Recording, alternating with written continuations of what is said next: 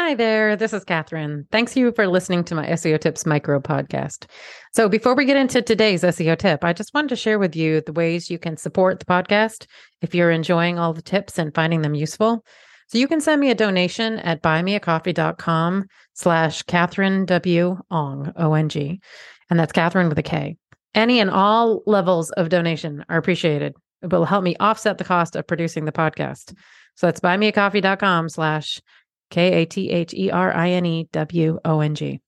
I'd also encourage you to subscribe to our email list to make sure you're not missing any future episodes or any other news about the SEO Tips podcast.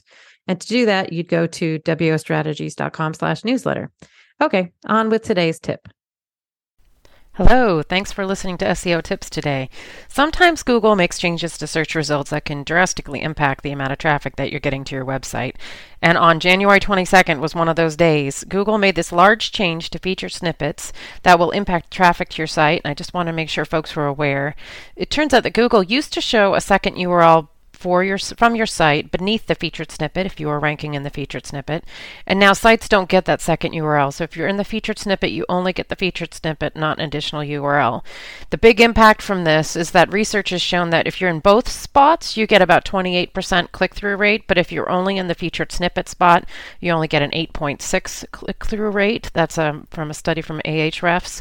So at the very least, I would go ahead and annotate January 22nd in your Google Analytics so that when you notice a change in traffic, you could have that data on hand.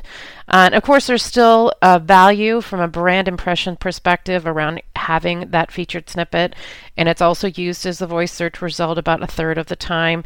But I think most folks will see a decrease in traffic if they're heavily ranking in featured snippets. And you might want to actually test to see if ranking in slot 2, 3, or 4 gets you more of a click-through rate to your site than ranking in that featured snippet.